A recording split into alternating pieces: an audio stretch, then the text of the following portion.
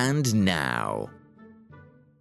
There are few places in popular culture more beloved than the Little Shop. From Edward and Tubbs and their local shop for local people will have no trouble here, to Bernard Black's bookshop, the Two Ronnie's Four Candles, and the granddaddy of them all, Arkwright's Corner Shop, from open all hours. So, let's take a metaphysical stroll down a high street near you, open the door, and browse in this week's Crowd Sorcery. At the head of the queue is Katie Oven, architectural assistant at Hudson Architects, who says, macarons and more, as they sell me my brain food. Essential. As well as the occasional delightful gift, of course. That's in the Royal Arcade, Norwich macaron fans. Keep your eye out for French President Emmanuel Macron. CJ Green, co-founder of Brave Goose, co-creator of Clever Goose HR Tech, and chair of the New Anglia Local Enterprise Partnership, says, Hilary and Alice of Dis, which CJ tells us is both quirky and quaint in exactly the right quantities. Also quirky and quaint in exactly the right quantities, and often to be found in Dis, is Chris Sargison, CEO of Dis and Thetford Citizens Advice and consultant at Sargison Associates. Chris says, Sound Clash Records, obviously. Well, of course, and this one's for you, Chris.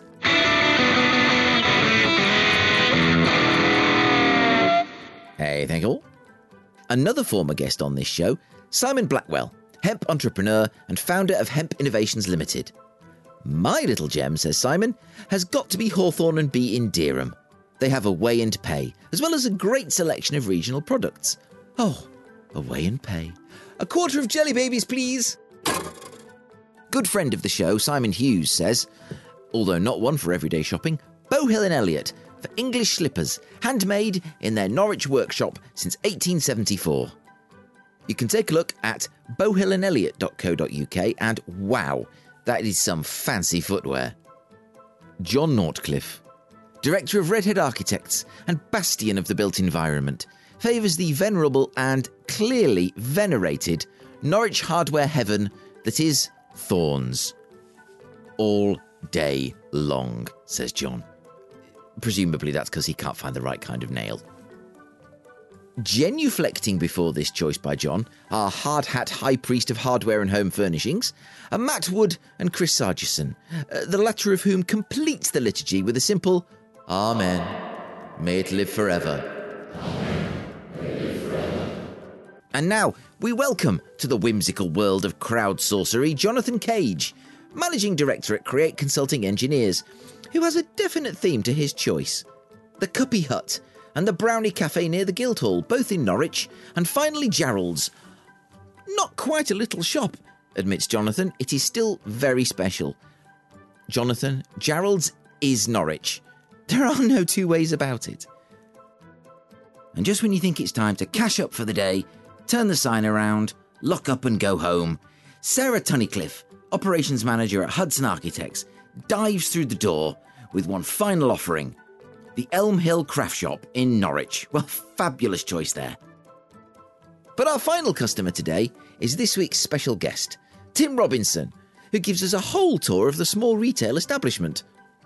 For homewares, says Tim, it's Tea and Kate in Felixstowe, that's tea as in the drink, and teaandkate.co.uk, an interior concept store stocking leading design brands such as Hey, Miuto, and Menu. Now, I don't know what any of those are, but they seem very nice to me.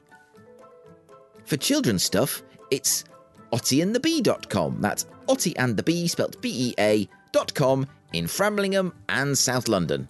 Otty and the Bee, a modern toy shop in Framlingham and this little place I've never heard of, South East London. Yes, that's it. And for threads, Tim recommends uniformresearch.co.uk in Woodbridge. Well, I had felt concerned that I haven't been paying enough attention to Suffolk recently, but Tim has seen me right with those choices. Thank you, Tim, and thank you all. Next week, we'll be looking at the road less travelled. Where in the east of England have you always wanted to go but never been? And why? That's currently up on my feed on LinkedIn. So if you search for me, Mike Rigby, and click on the one who looks like a potato wearing glasses, you should find me just fine.